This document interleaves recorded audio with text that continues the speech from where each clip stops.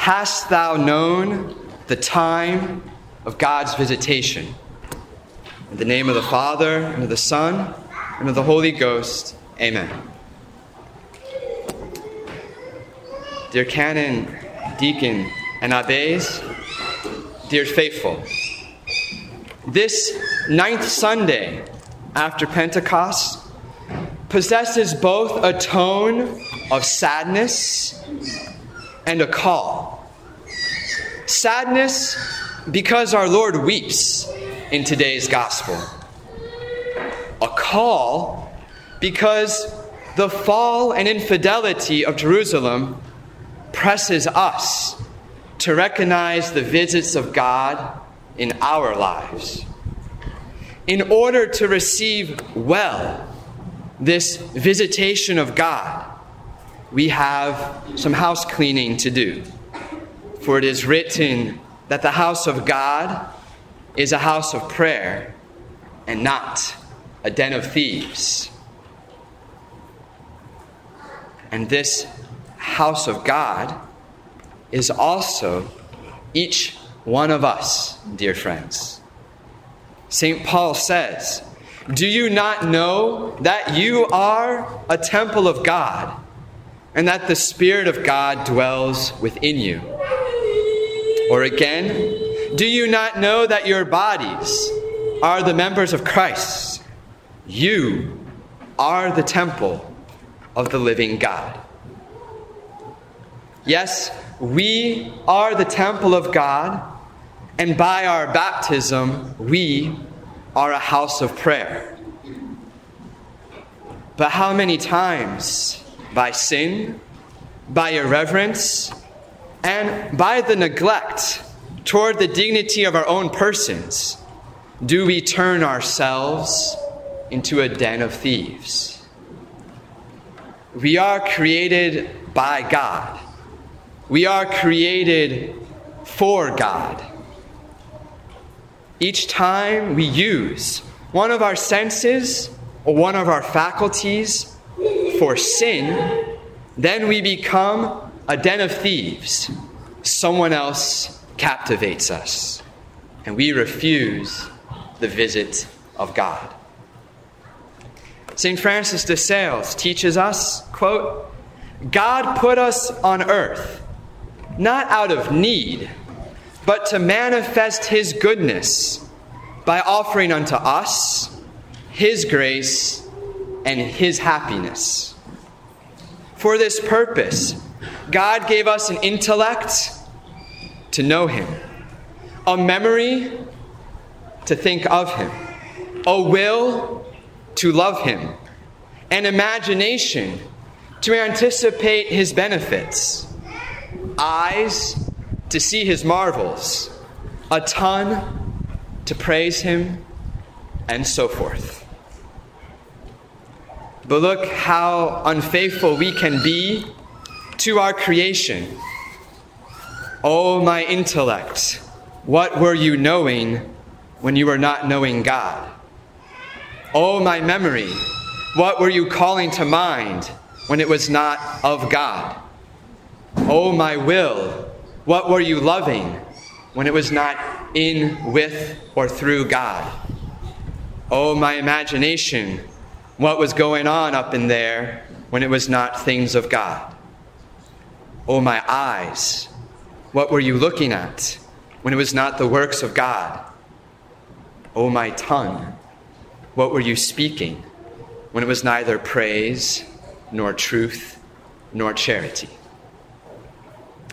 And just as our Lord wept over Jerusalem, perhaps there are times we cause him to weep over the state of our soul. And it's for the same reason that he weeps over Jerusalem in today's gospel. It is because we did not recognize the time of God's visitation.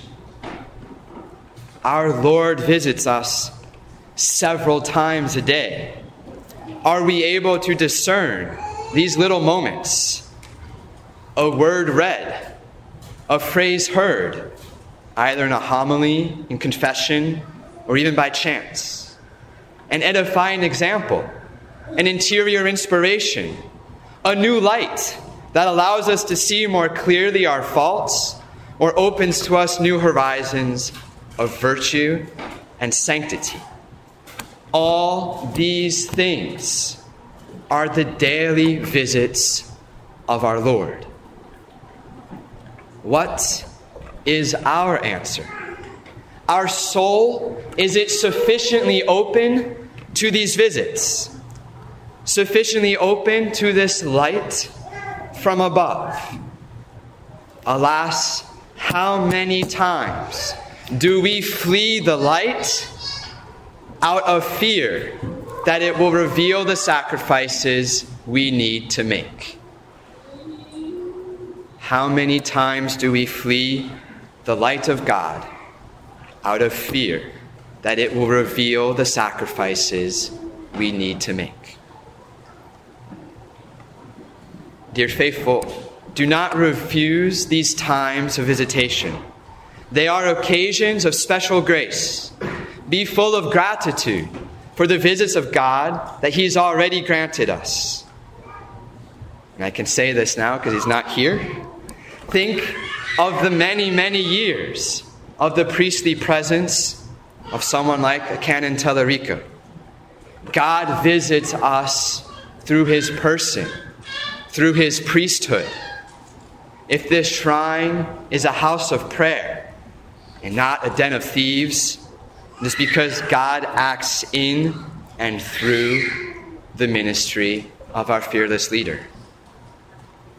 This work of the priest is first and foremost sacramental. It is the sacrament of confession. It is in the sacrament of confession that the priest renews the scene of today's gospel. Just as Jesus cast out the money changers from the temple, so too does the priest cast out the thieves from the temple of our soul. Within a good confession, the priest purifies our intentions. He eliminates our vices and destroys mortal sin. The priest drives forth the bad affections and puts order in our love of God and neighbor. He reestablishes our union to grace and the Blessed Trinity. He makes our soul, which became a den of thieves through our imperfections, back into a house of prayer. And thus purified, we become temples of God in yet another manner by the reception of Holy Communion. And each time we worthily receive Holy Communion, our Lord Himself drives out venial sins from our souls. That is one of the fruits of a worthy communion. And the liturgical prayer recited by the priest after communion today reminds us of this presence. We who eat His flesh and drink His blood remain in Him and Him in us.